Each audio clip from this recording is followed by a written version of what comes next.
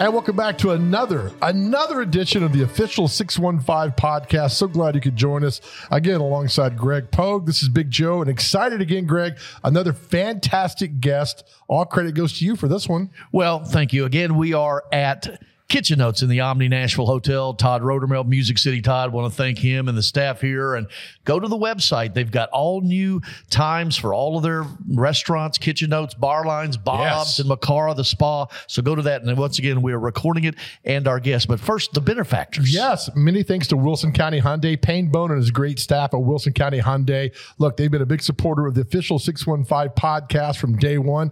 And Wilson County Hyundai, simply outstanding. They are the leaders in customer service. Check them out online at wilsoncountyhyundai.com. Well, our guest is a true Nashville icon. Howard Gentry currently serves Metro Government of Nashville as a criminal court clerk of Davidson County in the 20th Judicial District, three times elected county-wide office, Metro Council member at large, and the first African-American vice mayor, and then was reelected in 2003. And of course, the Gentry name, Tennessee State University, just so many things. And the best thing about Howard, he's a great guy. He loves this city. He loves TSU, and he's a good friend. Howard, how you doing, man? I'm doing good. I just want to say Merry Christmas. Happy New Year to you as well. To all of you. And all the great work you all have been doing around sports for years. Man, I've been listening to you a long time. You're a good man. And what Greg said, just to follow up on that, I mean, your family is so part of Nashville, and Nashville's so part of your family.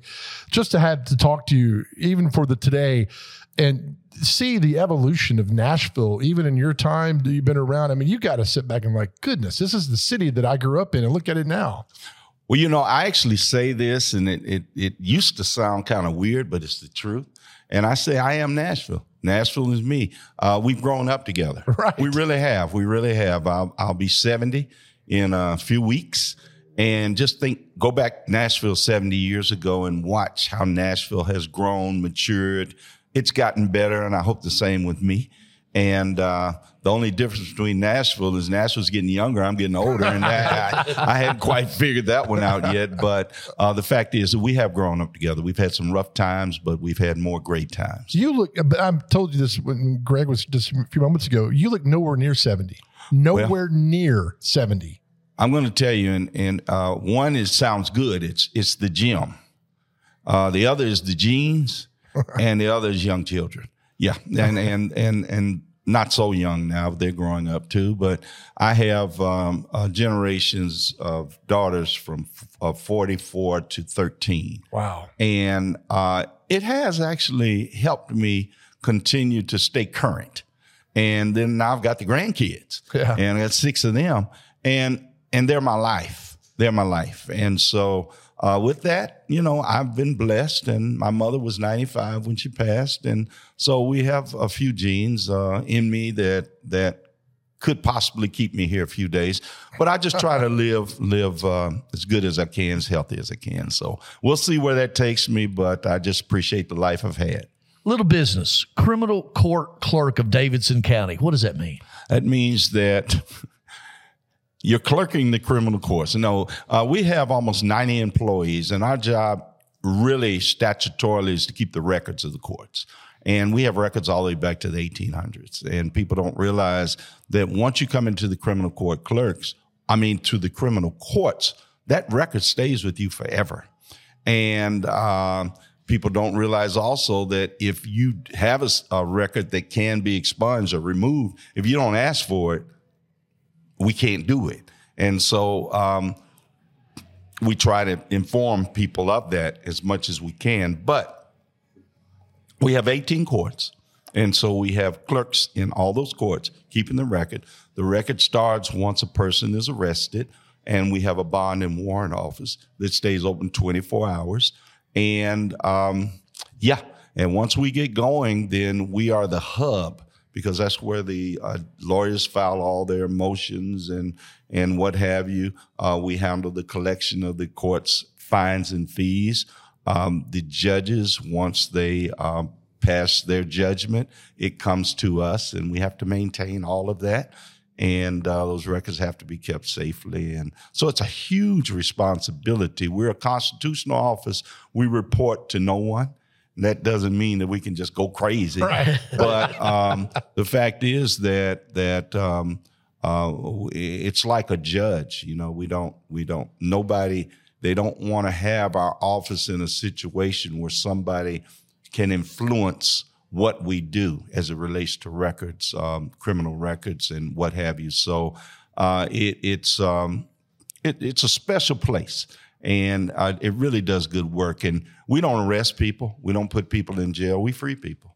And once they have paid their debt to society, whatever it is, then it's our job to make sure that they are able to navigate through that system and navigate their way out of the system. And that's where I have the most joy. That's a lot. I mean, there's a lot going on with that job. It is a lot with that job. And it doesn't stop at 4:00. Right. We do expungement clinics. We do driver's license clinics. We get people's voting rights reinstated, their driver's license reinstated. Again, our job is to help people comply once they come out of the courts. With the growth of a city like it is, unfortunately, the bad apples grow as well. So I got to think with the growth of the city, you see more, unfortunately, coming through the criminal court. You know, it's kind of funny. Yes, there's more, but there's less. In other words, there are more people that are court worthy. But now we have so many diversionary systems in place because the majority of the people, 70% of the people that come through the court system don't really need to come through it. Right. They just fall into it. And so we have diversionary systems where if they've got mental health issues, they don't need to be in front of a judge. They need to take their mental health taken care of. People are homeless. So unfortunately, when you're homeless, it's against the law to sleep on the street. It's against the law to use a restroom on the street. It's against the law to loiter. It's against the law to beg. And so they're always breaking the law based on what the laws are. The law's a little tough on homeless people. And so we've got homeless courts now. So if a homeless person does get picked up by the police, they can go before a judge, and that judge can stop that action right there and get them into a program. We've got domestic violence courts where the victims sometimes find themselves caught up in the court system when really they're truly the victim. But now we have a system in place where the victims are actually cared for and taken care of outside of the court system. So they don't become victimized more than just the brutality that they face because of domestic violence. And so we move them away from that system and scene. So there are a lot of reasons that people who come through the courts who have minor cases, they can get out on their own recognizance. We call it ROR, where pretrial diversion, where they actually diverted from the courts. So that being said, yes, there are a lot more people that are maybe that the police are dealing with, but once we get them into the beginning of the system, they're not actually coming into the courtroom. So those numbers are going down. Howard Gentry Jr., our guest, the official 615 podcast, Howard Gentry Jr., Howard Gentry Sr., of course, the Gentry Center at Tennessee State University. Your father, and we say Nashville. We also say TSU when you think Gentry, correct? It is correct. And like I say, the older I get, the more I become appreciative of it, and I understand it, and I'm more honored by it. As I was growing up, my dad was like this bigger than life person, but he was more humble than you ever want to see. He's really a family man, but everybody looked at him in such a large way, and it's because he did big things, and big things occurred while he was there. It wasn't just him.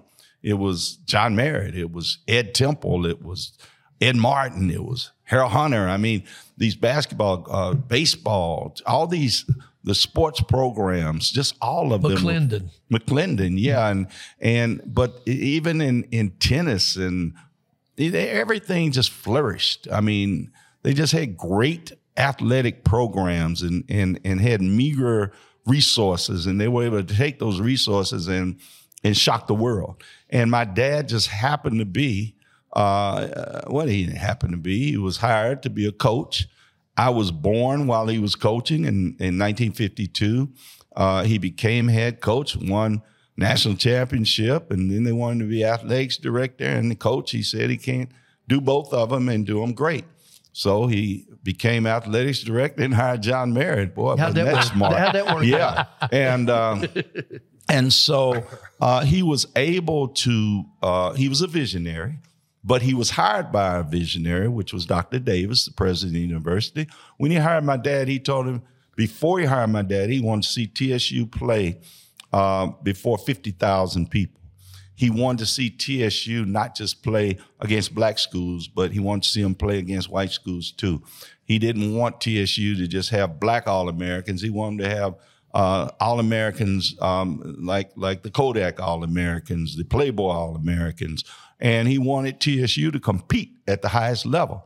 My daddy went back to Ohio at that time, told my mama, I'm not going there. That fool's crazy. And he's in the South. Doesn't he know he's in the South? Yeah. Right. And but he did come. He couldn't pass up that vision.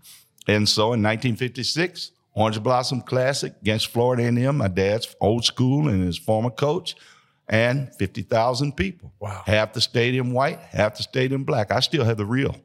Wow. I have the reel. And played against Florida A&M, won 41-39. Willie Gallimore was running all over the field. He played for the Bears, but he beat them on a goal line stand. And I think that started his ascension. Somebody told him after the game, he said, well, Gentry, there's nowhere for you to go but down now. And the fact is, he found a way to go up, and that's become AD at TSU and hire great coaches and create a great program, and it has a foundation that still can't be cracked. And being his son is an honor. Oh, I'm sure. Does that story work in 2022? It absolutely does. I've seen it happen more than this in 22. It happened again with L.C. Cole. It happened again with, Coach Allen. Frankie Allen. I've seen it trend. It just hasn't been able to be sustained. Right. It's happening with Eddie George. It's happening with Penny Collins. It's happening. And guess where it's been sustainable? Track. You know, Tennessee State's women and men's track has been no joke for almost 20 years. You know, they've won their share of championships, but they're never at the bottom. They're always consistently there. But I've seen TSU go through a transition. The alumni as a whole, they haven't been able to see it up close over the years that I've seen the ebbs and the flows. And so a lot of them don't understand that the fact is when you don't get it, that means they're getting it. In other words, when somebody takes you somewhere you've never been before, you don't get it. You have to trust it. And so when L.C. Cole came, when he was interviewed, we knew right then that he could coach. And we knew that he was going to build a successful program. I didn't know he was going to win 2 back-to-back OVC championships, but you could see it. What Eddie George did this past football season, I'll be honest, I thought we might beat Grambling. You know, we've owned Grambling. But we didn't. I was like, oh, Lord. And then when we lost to Jackson State, you know, I kind of gave that one a bye because Deion had a year on Eddie, and Ed had no recruiting, and he showed that he had used that year. But I did not expect these same kids that were struggling to win an OVC game last year to take on the persona of an Eddie George, to not give up, to stop quitting, to get under control and actually be more disciplined that quickly. It happened. And so I liken it to the John Merritt era. John Merritt won one more game than Eddie his first year. Wow. He won one more. He was 6-5. And then it went 20 years, 19 more years of winning seasons. L.C. Cole went 3-7 his first 2 years. Or was it 3-8? But the bottom line, 4-8. Wait, it was 3. It was 3. 3-8. Yeah. His first 2 years. Eddie George has gone 5-6, 3-3 in the OVC. That means something. And that streak he went on, it could have continued if he could have stayed healthy. But maybe not UT Martin. We might not have been UT Martin ready yet, or Mississippi State. But the game that I was most impressed, you're not going to agree probably, Greg, but the game that I was most impressed. I was there, yeah. You were. And knew that this was the start of a new era was Mississippi State. Those kids did not quit. They got broken up. It was like 20 men playing against 80 men. Wow. Because we haven't grown up. We're freshmen, man. We're young. And those kids did not quit. And Mississippi State did not put the second string team on in the second half. And guess what? They started punting more. They stopped scoring more, and TSU started scoring, and TSU never stopped bringing it. I stood in the end zone when they walked off that field, and it was like seeing kids walking out of a war zone. But they gave it all they had. Good. And that's where I saw them grow Howard up. Gentry Jr., how many years were you at the AD? 4. What was it like to sit in that seat where your father had sat? It was amazing. It was amazing. When I got there, we were in a little trouble and we didn't know it. And we were able to, I had to go to the NCAA in Kansas City at that time and plead for us to be able to play postseason play my first months as AD. Thank God that I had administrative skills. And I had my dad. My dad was still alive. He was kind of coaching me. He said, you got to go tell them the truth. So I did. And they gave us a chance. And we were able to get off restricted membership. We won our first OVC men's and women's basketball championship. Had we not gotten off restricted membership, Carlos Rogers probably would have transferred. And he didn't know. Nobody knew it. Right. And the fact is that we did. We won 2 back-to-back OVC championships, men and women. And, the rest is history. That was a scary part because I didn't know what the heck I was doing. I just did what my daddy told me to do. and I went up there and thank God for the respect they had for my dad. Because at the end of the day, it was a really a mistake, but it was one that you could forgive or you not forgive, but we had to fix it. And they told me. At the end, I stayed there all day. And in the end, they said, your story is a little strange, but if you have half the integrity that your dad had, he was on the executive committee and this person served with him. And if you're half as honest as your dad, then I expect you to go back and fix it. And we're going to take you off restricted membership. That's strong. And we did. And they did. So it was great. I enjoyed it. But my dad, right before he died, told me that I didn't have to follow in his footsteps, even though I thought he was crazy. I thought that was morphine talking at that time. We laughed about it. But he told me that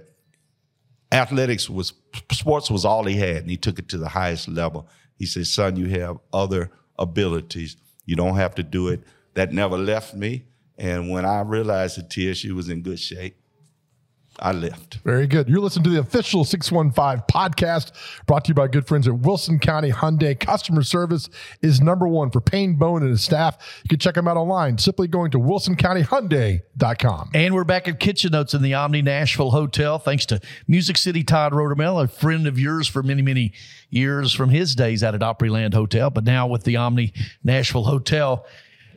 The one thing that I really appreciate, and I think people are starting to realize, is the diversity of this city. I think people have realized it for a long time, but now with the National Museum of African American Music, it's right across there, part of that big structure downtown.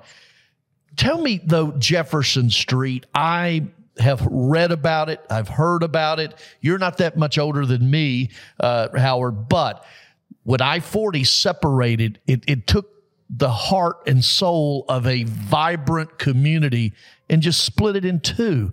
Will it ever come back? And because I know there's so much emphasis on its revitalization right now. That was a lot, wasn't it? Well, it was, and to ask if it will never come back, will it ever come back? It won't come back to where I remember it, but it will come back. And I need for everyone who is responsible for its coming back to be very, very sensitive to how it comes back. When I grew up, Jefferson Street was everything. We went to Jefferson Street to grocery shop, Odie's Market.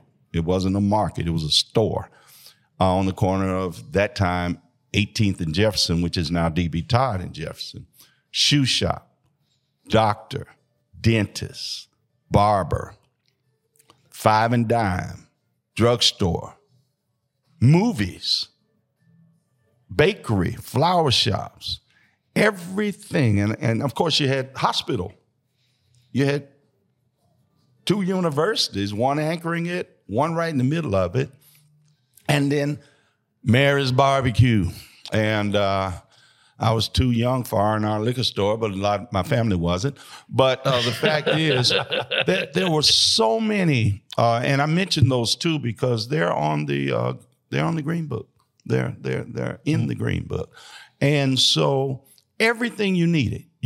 A Saturday morning was parking your car and walking Jefferson Street. When you came back off that walk, you had everything you needed. And for the older people, I'm talking about when I was young, they had any kind of club you would want, music venues, anything you wanted. Did I mention movie theater? Ritz movie theater? Fire hall. I mean, just everything. Well, the music scene especially. The music scene was off the charts. And fortunately, it was still there as I was growing up. So I was actually able to enter and legally go to some of those spots. But skating rink, everything you wanted was on Jefferson Street. And it was amazing. You know, it had to be amazing for us. And then at the foot of it is Hadley Park, huge swimming pool, community center. It's just, there was nothing that you didn't have on Jefferson. We had to have it that way because of segregation. And it's not like you could go up on Charlotte or Church Street or Ellison Place and get it. Right. You couldn't go to Centennial Park and get it. So it was there for us. And the fact is, it was there for everybody. And that's the neat part about Jefferson. Jefferson Street was not segregated. All these other places were. You could come on Jefferson Street if you wanted to. You'd probably be a little nervous, only because you knew what was happening off Jefferson Street, and you might have felt we were a little mad about that. But we weren't raised that way. We were raised to accept anybody and everybody. And I'm going back, gas stations, not just one, two or three. And so the fact is that Jefferson Street, I'll never get him again. I'll never get it again. We should, but the way that it is being developed now, the way that the investments are being made into it, it just can't. And maybe that's better. I don't know. I think if we're all together, it's always better. It's just that as we are building it back, we cannot build it back in a way that does not welcome the community that is surrounding Jefferson Street. And we can't take that community and blow it up either and turn it into something that's not Jefferson Street. I don't want to see people that did not invest their lives in the Jefferson Street area benefit from it, and the people who have grown up there and lived there all their lives not be able to afford to. That's just wrong. And so we've just got to be intentional about our zoning, about our housing, and about taking care of the community as Jefferson Street comes back. But they took that interstate and they cut it through not the heart of the community, but the heart of the people. Part of the people. It tore us up. I used to walk my little girlfriend home from Pearl High School and come down D.B. Todd and walk her down the street and turn the corner. Then before I graduated, there was this big gully because the interstate tore it up. So the only way I could walk her home is to go 2 miles down the Jefferson Street and turn and come 2 miles back. Yeah, but an extra 2 miles might have helped you a little bit. Okay. All right. It didn't. I could have gone there. The fact is that 2 miles actually, it was the fact that I know now because I'm in government, and I always heard it, but now I know that it could have gone somewhere else and not affected people as badly, but it was the convenient thing to do for the powers that be. It actually, it's upsetting. It's upsetting because it's really not about that. 2 miles did help me. That's probably why I ended up captain of the Pearl Heights football team, and we won our first Clinic Bowl in 1969. But I was in better shape than the kids we played against. They could walk straight down the street, and I have to do those 4 miles. But the fact is that it was intentionally done. I don't think it was done to tear up a community and destroy a community. It was done because it was the easiest thing to do, and it affected a group of people that there was least concern about. All right, I got to ask you a personal time now, Greg, for me with Mr. Gentry. I boycott Hall of Fames because Too Tall Jones is not in the Hall of Fame. And Greg knows I'm totally serious about this. You were with him. You saw him. What was that like? I just want to get your perspective of who I think a guy that's larger than life, no pun intended. And not in the Pro Football Hall of Fame. Not in the Pro Football Hall of Fame. Not only did I know him, we were actually in the same years in college. So same years in high school. I saw him play basketball in high school. I met him at Vanderbilt before the game. And of course, we were talking smack, and so we weren't on real good sides. And he's a friend of mine. He's a friend. We talk quite often, and he's just a good guy. Too Tall Jones was, not only did I know him, I played against him. So I played Florida A&M for 2 years before I got hurt. And he was like, it's hard to explain how impossible it is to defend him, because you can block him, you can do a great job of getting between him and the quarterback, but you're not going to keep his hands from going up 10 feet in the air plus and knocking down a ball. You can take him to the ground, but can you keep him from reaching out and grabbing somebody? He was impossible. Plus, he was quick. He was strong. He wasn't like 400-pound lifting strong. He didn't need to be. He was smart, and he was fast, and he had good hands. He was a basketball player.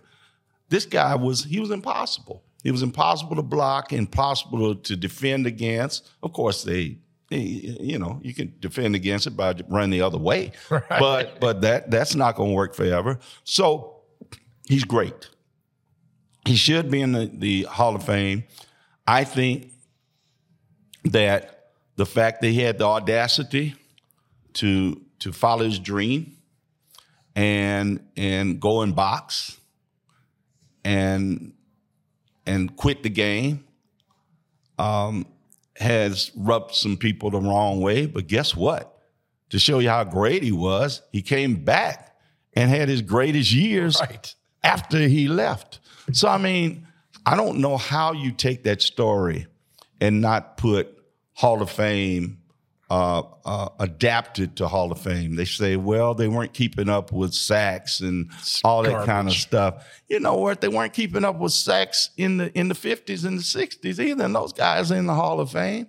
And if Richard Dent says that Too Tall Jones should have gone in before him, if Claude Humphrey says he shouldn't have gone in before him because Claude Humphrey was the GOAT at defensive end Tennessee State, and just understand that. And we just lost him. Yeah, too. we did. I was at his funeral. I went to his funeral. He was a good friend. But Richard Dent will be who was at his funeral, sitting right next to me, will be the first to tell you he's the GOAT. If Richard Dent's saying it and Claude Humphrey's saying it, yeah. I mean, what else do you need? Preach. Henry Lawrence plays for the played for the Oakland Raiders for 14 years at offensive tackle. He played against him in college. He played against him in pro. He still thinks Claude Humphrey was the hardest person to block in his life, in his career. He said, he believes Too Tall should be there, as Henry Lawrence should be there. I don't get it, but I do have my bags packed for Canton because I believe he's going in. I'm going with you. Yeah. I'm beating that drum. I'm going with you. He deserves to be there. Yeah. Howard, what are you doing 5 years from now? Visiting the grandkids? Have you thought about that? Because you just told us you're turning 70. I'm going to be honest with you. I was planning to be retired at 70, but I was planning to be retired at 65. and the fact is that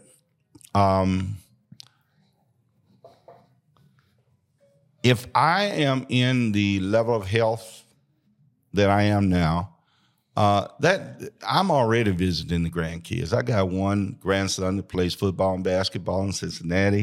I got another grandson that plays at Lipscomb. And, of course, his brother, Alex Broom, who's going to Boston College. I got to see all that this year because I retired from broadcasting. And this is my first year in 46 years. I actually have not broadcast except one game, and I've enjoyed the heck out of it. So what I tell my family is they come first, and so I just want to be able to do what I choose to do. If I choose to work, I'll work. Hopefully at 75, somebody would have talked me out of working. But I want to be able to do whatever I choose to do within the means that I have. I want to be comfortable. Comfortable is not being wealthy. Comfortable to me is just being able to get up and move and do. I'm going to always serve. What keeps me going is serving. And so where that might be a burden on some people, they tell me, you're on everybody's board. You're always this place, that place. That drives me. That's what I do. I don't need to be thanked. I know that when I'm out there doing for other people, that they are benefiting from it. And that's how I was raised. That's who I am. So that's a lot. But I want to continue to be able to go to every Tennessee State football game they have and most basketball games. I want to be a sports fan because I'm loving it. And I'm going to keep my season tickets for the Titans. I got my soccer tickets now, and I know Predators, you're getting mad at me for not saying I have your tickets, but you got so many darn games. Between you and soccer, we're gonna have to figure that one out. Keep on going. Yeah, but I just want to be involved and around the things I love the most. I want to stay in Nashville. Good. I love Nashville. I want to be around my family. I want to be around sports. I'm going to support Tennessee State to the day I die because everything I am and everything I become in my life is because of TSU. And so, there're just certain things that I'm going to stay involved in and just do, and I'm going to continue to do till I can't do anymore. Beautiful. Howard, thanks for doing this. Thank you. We appreciate it. All right. Time flies. Hey, man, love you guys and love what you do. I love what you do individually and collectively. Thank you, sir. It means a lot. Thank you very much. And the professional and personal relation that we have, going 25 plus years. We've traveled together. We've done things together, and you opened up a lot of doors for me. So thank you. Well, thank you, buddy. We never found a phone call that we didn't like. We stay on the phone. We don't talk often, but we talk long. Oh, that's good. Thank you, sir. Again, thank you so much, Mr. Gentry. That was the official 615 podcast. A lot of fun today. Good times. Thanks to our friends at Wilson County Hyundai, and of course, Todd Rodermill and the great people at the Omni Nashville Hotel. We'll do it again next week, Greg. All right. Thanks. Thank you, Howard. Thank you.